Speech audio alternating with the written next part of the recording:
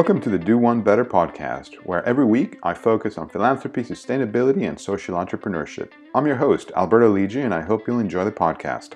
Keep on listening if you want to improve the world.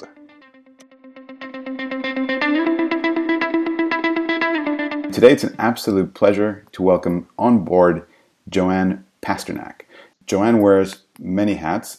She was the Community Relations and Outreach and also Philanthropy head for the San Francisco 49ers, and then after that for the Golden State Warriors. She's a professor at Georgetown, is on the board of directors of the Special Olympics, and today we're going to talk a little bit about how sports can transform lives and how celebrities can anchor the conversation, convene, and ultimately improve the world around us. So, Joanne, welcome on board. Thank you, Alberto. It's great to chat with you today. Great. So tell me a little bit about sports. I see quite a few sports personalities have their own philanthropic endeavors, foundations. Tell me a little bit about sports and the role it can play to improve the world around us. I was introduced to sports at a very young age, and it helped me to overcome some challenges I had following a car accident and some injuries. And I found my way into the sport of figure skating. And figure skating changed my life, built my self-confidence, gave me strength and the ability to learn from mistakes, to fall down and get back up again. But where I saw the intersection between sports and philanthropy first was when I was 14 years old and I was introduced to the Special Olympics.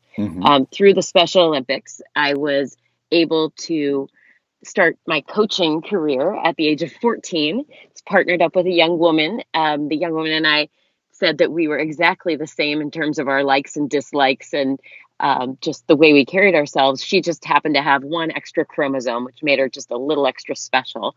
My friend had Down syndrome, but yet that was essentially the only thing that differentiated us. When I saw how she grew through her participation in Special Olympics and how much of an impact it made, not just on her, but on me and on those around us, I was really inspired. And as a result, started to follow a path that took me to where I am today, which is looking at ways to highlight and amplify the impact that athletes can have on our community outreach efforts, on building out philanthropy and on inspiring change. Fascinating. And tell me, how does this work? Is the sports personalities as individuals who move the conversation forward? Is it the teams? Because I know you were involved with the 49ers, for instance. Is it at the team level that most of the change happens? Is it a broader organizational, like the Special Olympics? What's driving what? Really, it's at the intersection of all of those. So the professional sports teams within the United States, and certainly very much so in Premier League and in other major sporting entities, the philanthropic investment is front and center. As the world of sports business has evolved, it's become more and more prevalent to have a social responsibility platform integrated into a corporate partnership.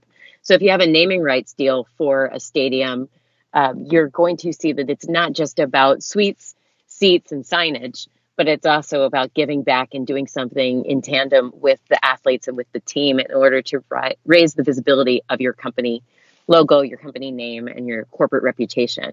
So where you see it the most, obviously, an individual athlete needs to feel compelled to do something in order for it to be successful. I look mostly for that authenticity and the authentic connection between an athlete and the cause that they are supporting. So when you have an athlete who is driven to invest themselves in social change or an impact, and you have a company that is coming on board to support the efforts of the sports team and to be a corporate partner, and then you have a sports team that sees the relevancy of that and desires to amplify it, that's when you really have the perfect formula for success. So an example of that would be when I was with the San Francisco 49ers, and we partnered with Chevron Corporation to build out a STEM, science, technology, engineering, and math leadership institute at one of our local schools, not too far from the stadium. And that marriage of the three organizations and the athletes who felt compelled and inspired to go into the classroom, to show up, and to support a curriculum around the science of football, looking at trajectory, momentum, drag, and other physics forces that were involved with the sport of American football was incredible. I mean, it made a difference. It inspired kids. And while we'd love to think that all of our young people are ready, willing, and able and excited to learn every single day, there is something really special about adding their favorite sports team to the mix and using that as a way to open their eyes, gain their interest, and then teach from there. Definitely. And that specific scenario, that specific relationship between the 49ers and Chevron, how does that then materialize from an initial, yes, we want to do something together, to focusing on STEM in a specific school or a specific school district? And is it an iterative process between the folks at Chevron and you and the team at the 49ers? Or do they come in and say, look, this is what really we want to do, make it happen? It really depends on the corporate partner. And this is where I'll put my professor hat on for a moment. But the course I teach at Georgetown and also at the University of San Francisco focuses on how to build out the best philanthropic programming. The best programming is one where there is, again, that authenticity, the interest that exists, and the desire to work together to amplify a particular cause. So it would be incongruous to have Chevron working on a breast cancer awareness campaign. However, to have Dignity Health or, a national healthcare provider coming in to amplify a message about the importance of early detection would make sense. And for your fan engagement component, which is all part of this, we're engaging in these activities. We're excited to be a part of them. We're honored to be a part of them. But we also want our fans to see that we are more than just a team putting a game out on a field. The companies want to be known as socially responsible entities that aren't just trying to sell a product, but are trying to make the world a better place. And so when you find the right fit, which often happens through a series of conversations, usually are folks in corporate partnerships, the guys who sell the deals and sell the signs on the stadiums, they're involved. I would come to the table and talk about what was possible, what was reasonable, and how we could best execute on a mission or a vision around philanthropy. But we're looking for the intersection of all of that. So you're going to have the National Dairy Association talking about strong bones and cheese and getting out into the exercise courts to stay physically fit. And you're also going to serve your cheese products at your stadium with a highlight for that program. But the greatest part about sports as a platform, obviously the nonprofits are the ones, the philanthropic organizations are the ones doing the real work. They're out there, they know the people, they know the communities they're serving, they develop the curriculum or the messaging. What we're able to do in the world of sports is to broaden the audience, have people sit up and pay attention. And when we leverage our stadium assets, so for example, if you have a huge video board, my husband's with the San Jose Earthquakes, which is a professional soccer team here in California. Mm-hmm. And they have the largest outdoor LED display. But when they put something on that display that is philanthropic in nature and highlights that intersection, the fans are engaged. They're looking up. They're learning more about the team, the company, the sponsor, and the players who are involved in that initiative. And our hope is that at the end, they have a better feeling about that, more of an affinity for that product, more of affinity for the team and the player. And that hopefully that helps us to increase revenue generation as well. So it's a mutually beneficial relationship. And on the authenticity part, I'll throw something to play devil's advocate a little bit. Isn't it just about the optics? Isn't it just about the charm offensive and looking good in the media? What do you say to that? I think that most people are smart enough to see right through that. And quite frankly, my objective when I was embedded within the teams, when I worked with the Golden State Warriors or with the San Francisco 49ers, or the work that I've done with other teams, other athletes and individual athletes, it is so much better, so much more sustainable when you actually take the time to figure out which causes are most important to the individuals you're looking to engage in those activities. So at the beginning of each season, when I was with the 49ers or when I was with the Warriors, we would sit down individually with the players and ask them, what is it that you like to do? What causes are important to you? We'd give them a very simple questionnaire with check boxes, and they could tick off, they were interested in after school programming for at-risk youth. Their grandmother had breast cancer, and that was a cause that was important to them. They were concerned about environmental sustainability. And based off of those surveys and aggregating that data into a spreadsheet, we could look and say, all right, we're doing a visit to hospital in awareness of the prevalence of childhood cancer. Which guys have indicated they are really drawn into that cause? Who has a really good story to tell? And ultimately, I always think of myself as a storyteller because or really an interviewer. I'm almost like a journalist where I'm looking for the most compelling and authentic story. And so not every guy's going to get excited about every cause. Not every guy's going to be able to speak eloquently about every cause. It's doing that matchmaking and finding the right person, the right cause, and the right company to come together and speak on the cause. I have found over my time in this field that the vast majority of the athletes are so excited to be role models and completely understand what that means, that even when they have a misstep, their first thought is, have I disappointed my fans? Have I done something that will upset the youngest of my fans or set a bad example? And they are the ones who are stepping forward to say, I really am sorry that happened, and I'd like to do something to help build the confidence back in my fans, particularly the youngest ones, so that they see me as a good person, a good human. Yeah. And I imagine a lot of the times an organization like the 49ers is the organization introducing these young men into philanthropy for the first time. One of the great things about sport is that it gets you out in front of folks doing philanthropic work at a much younger age than you might otherwise be exposed to it. So, and it's in the simplest of forms sometimes. How many of us have played on a team where you were the most experienced or the oldest, and there were people who were just stepping onto the field or the court or the ice for the first time, and they need a mentor? And so that's one of the things that I speak with the athletes I work with about is, when was the first time you were mentoring somebody? When was the first time you helped somebody? What did you do as a youngster where you were supporting somebody who was in need or comforting a friend who had just missed the game-winning goal, whatever it might be? And so knitting together the basic elements that make us good people and good community citizens, and ascribing those to, like, philanthropy doesn't have to be a formal project done with an NGO or a nonprofit entity. It's just being a good person, a good community steward. Yeah.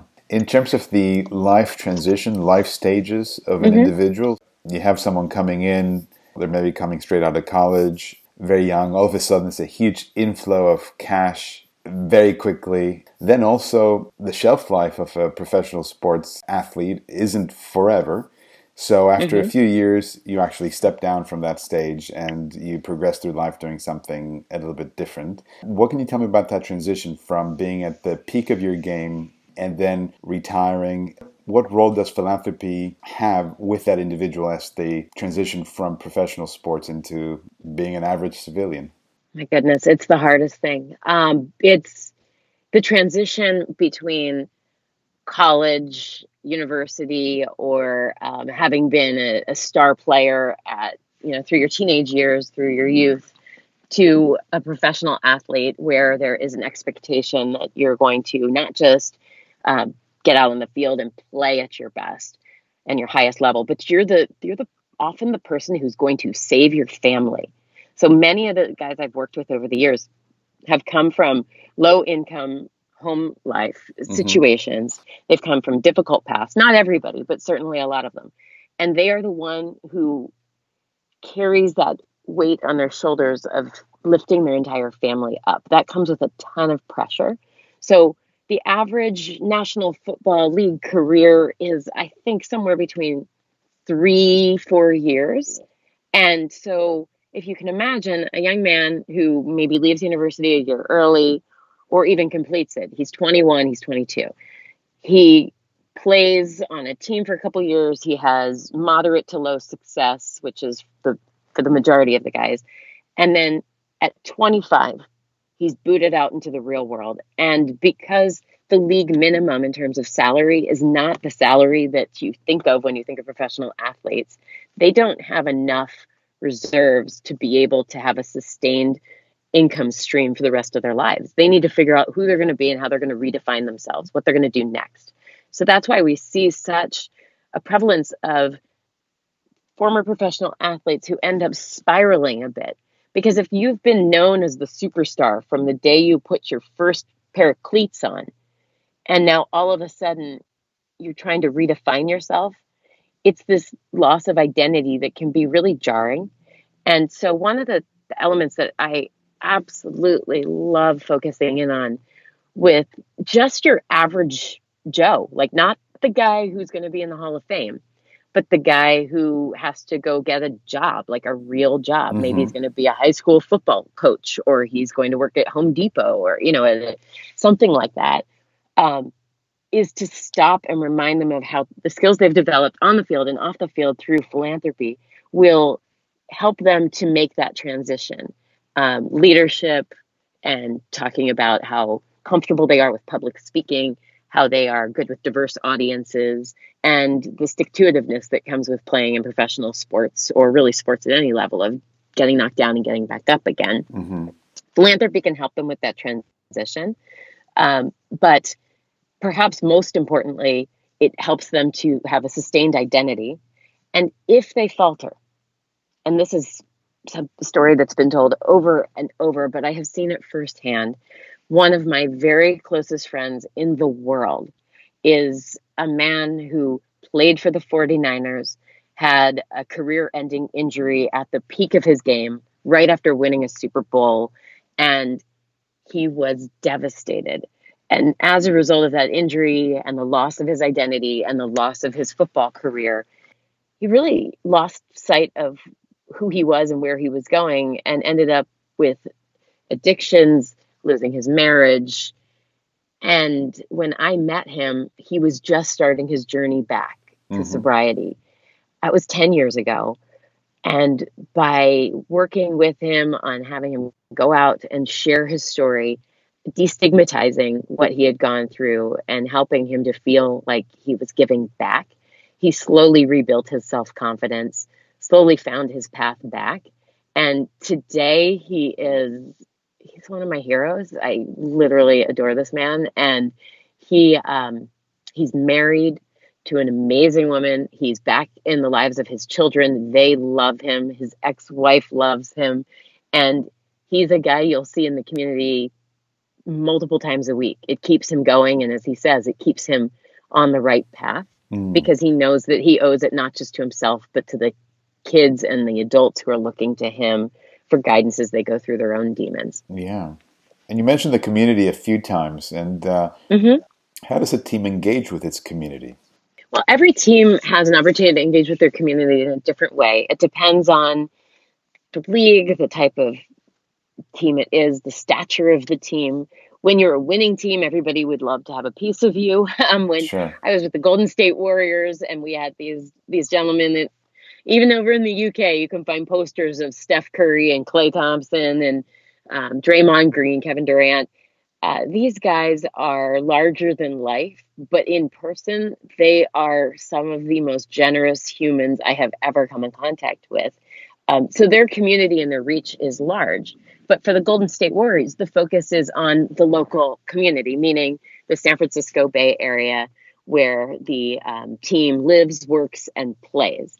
And so typically teams will focus on a geographic region that is within the scope of their influence and in close proximity to where they train or where they play their games. That is because there are so many teams, and really it's a divide and conquer sort of philosophy, where we're going to focus on the community right around us. We're going to let the other teams focus on the communities around them.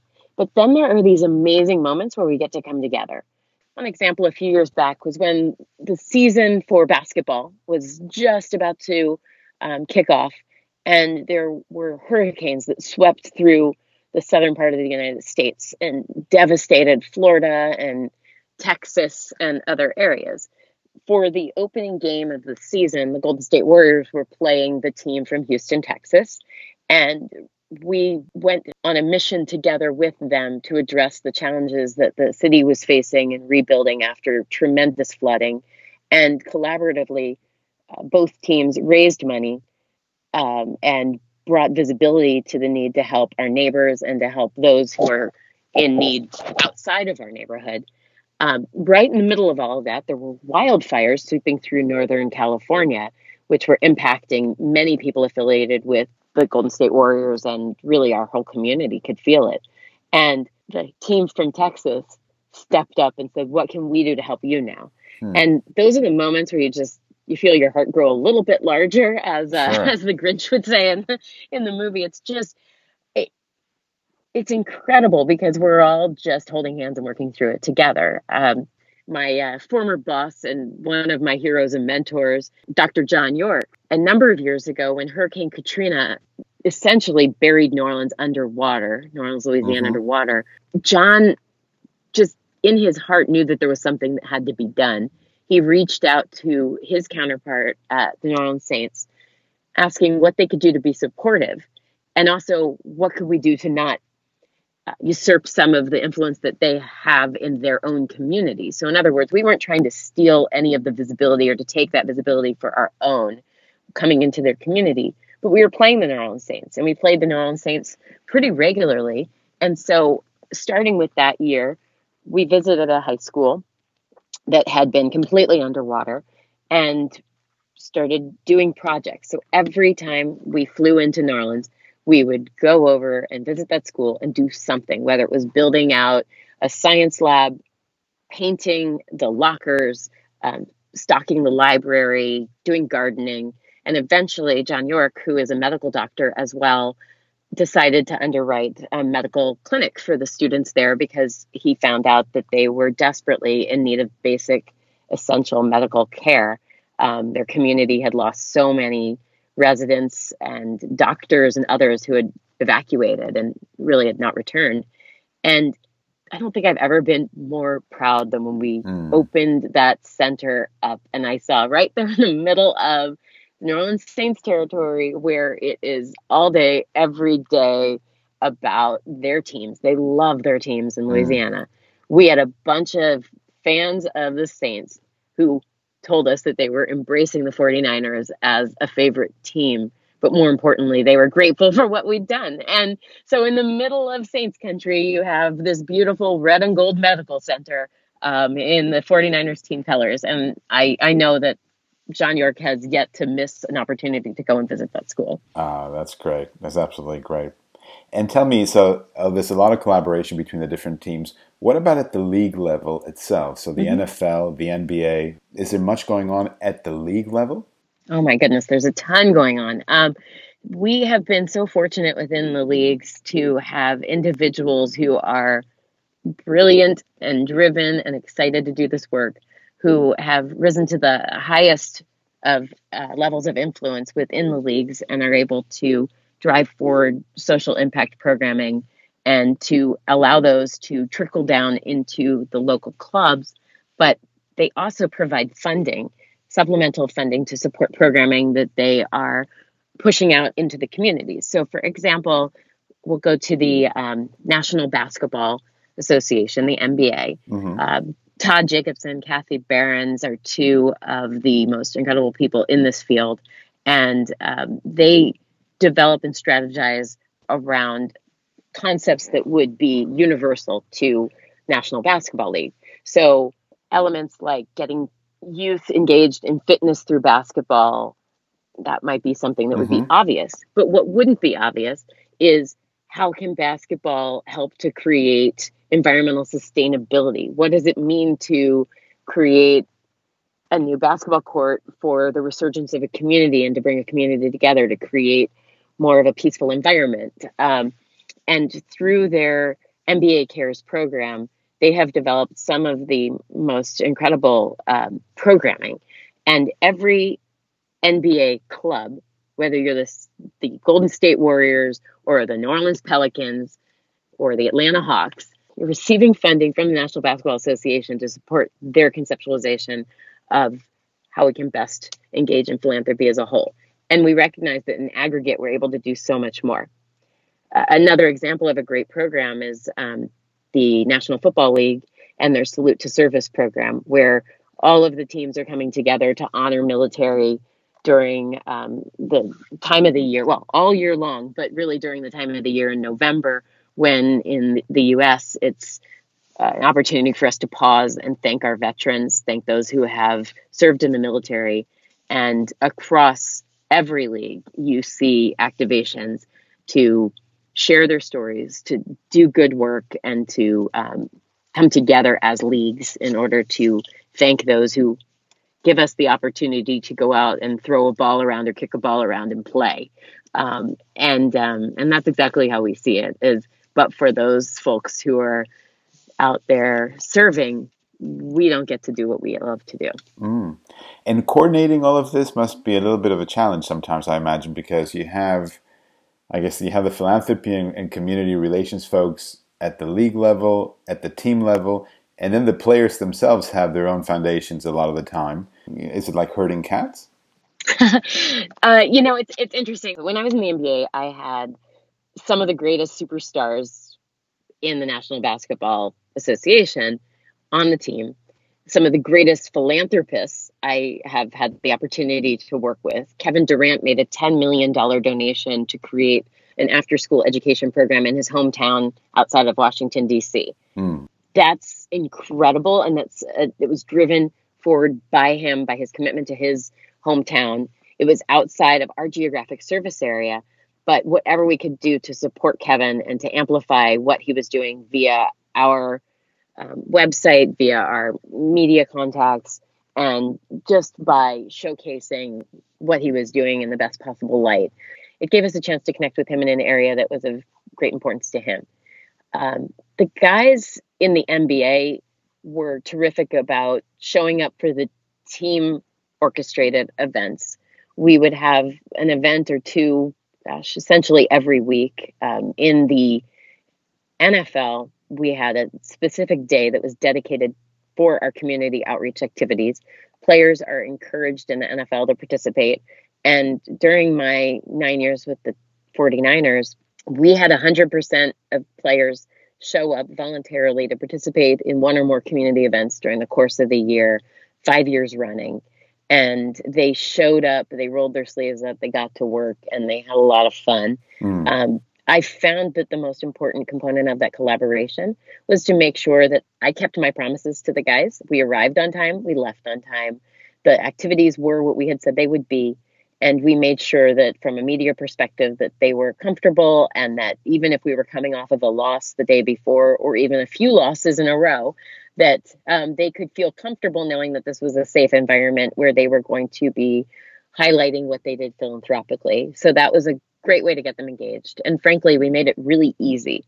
It was show up with your sneakers and we're going to take care of the rest. And off we go.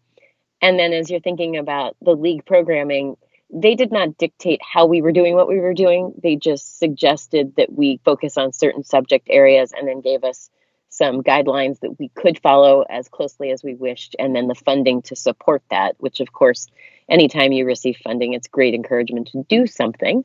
But every year in all of the leagues, there's a convening for the individuals who serve in their roles at each of the teams. So in the NFL, there are 32 people who are heading up philanthropy for the NFL teams. We would meet in February every single year for 3 days and dive deeply into what we were doing, what was working, what wasn't working at the club level, at the league level.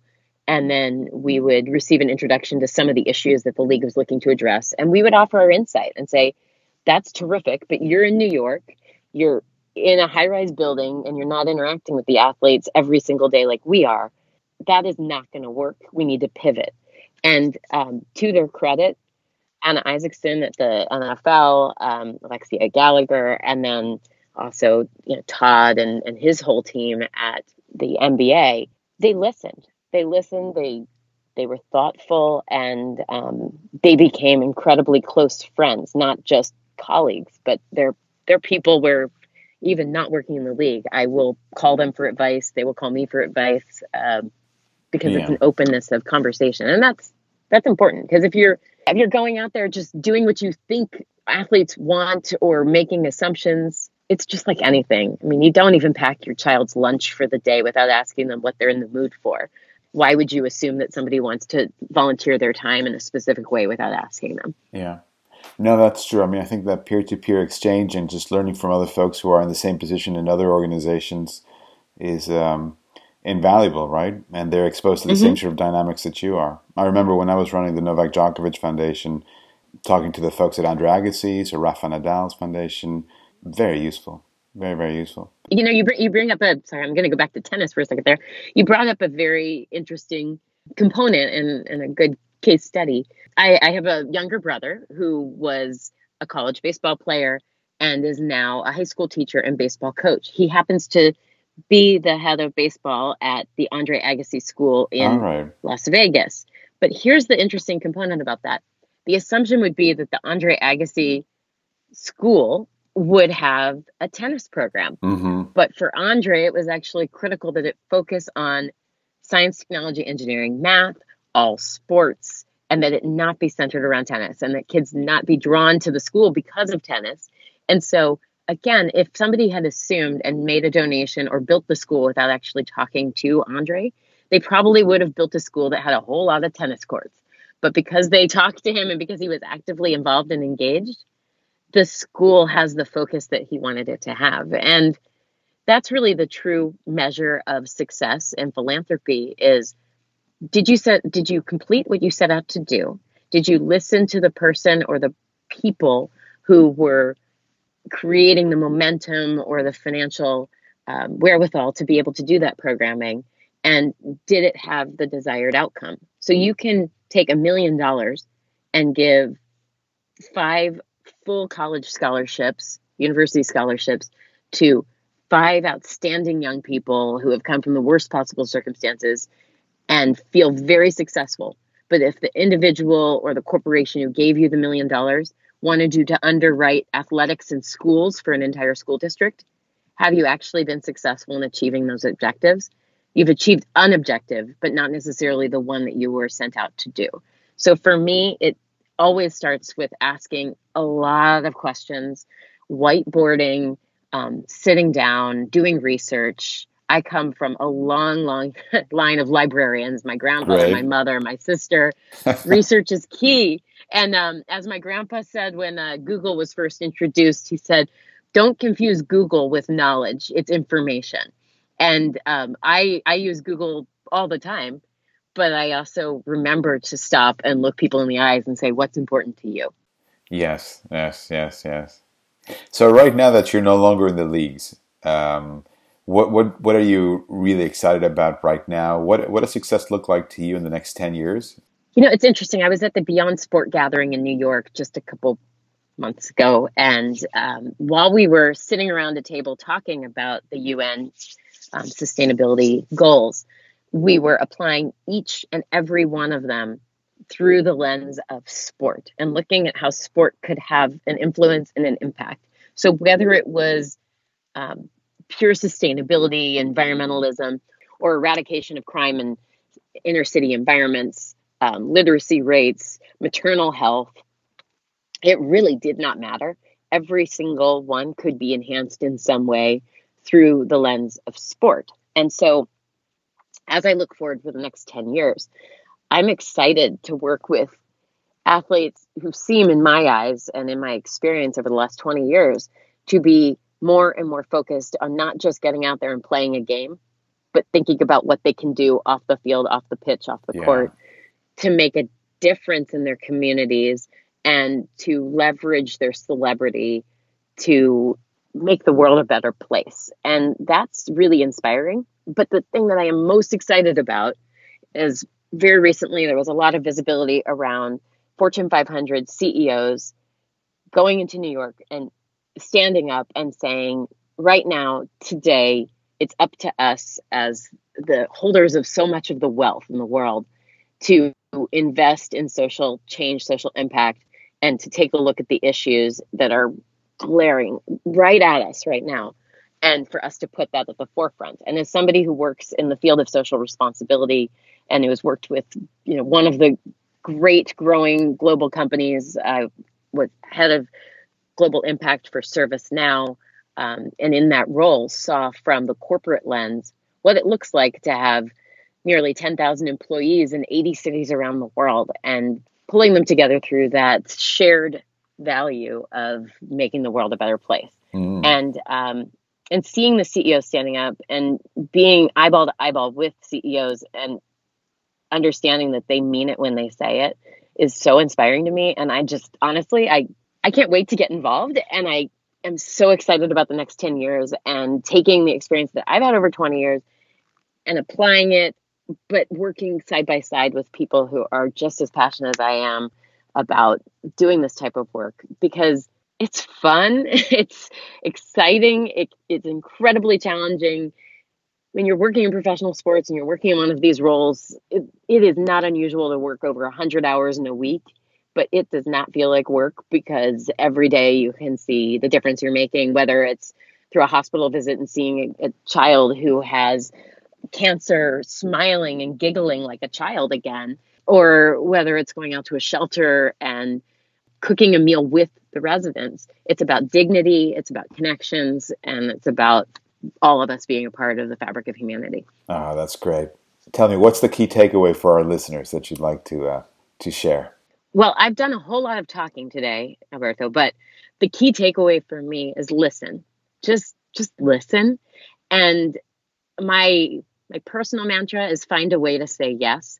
It's so easy to come up with excuses why you can't do something. But when I look at the way that the athletes I've worked with comport themselves and how much they have on their plates and how much pressure they have, when they find a way to say yes, they're empowering everybody around them. My father, my hero, has late stage Alzheimer's. My dad always said to me when I was growing up, people always have time and money for what's really important to them. So when somebody gives you their time, they're telling you that you're important. And so think about that, and think about what you're saying yes and no to, and what the message you're conveying is because of that. So I just encourage people to take time to pause, to think about how they can say yes. And if they have to say no, don't just say no, but say no, but here's another resource for you. No, but here's a way that we can help. And just little by little, we're able to do this together, but we have to listen to each other. That's absolutely great. Joanne, look, it's been an absolute pleasure having you on the podcast today. A lot of interesting points that we covered today. It's been a pleasure and very enlightening. Oh, well, thank you. And Alberto, I can't wait to get back to London. It is one of my favorite cities in the world, and really enjoyed the opportunity we had when we met way back when the 49ers were playing in the International Series at Wembley. And just thank you for having this podcast. Thank you for all the terrific material. I am a subscriber and a listener, and now very honored to be a participant. So that's great. Thank you all. That's very good. Thank you for listening to the Do One Better podcast. If you want to find out more about our show, about our guests, additional links and resources, visit our website at lidji.org. That's lidji.org. And don't forget, success at the Do One Better podcast is about inspiring you to be more philanthropic, to think more about sustainability, and to embrace social entrepreneurship. Hopefully these stories will encourage you to take action and change the world around you for the better.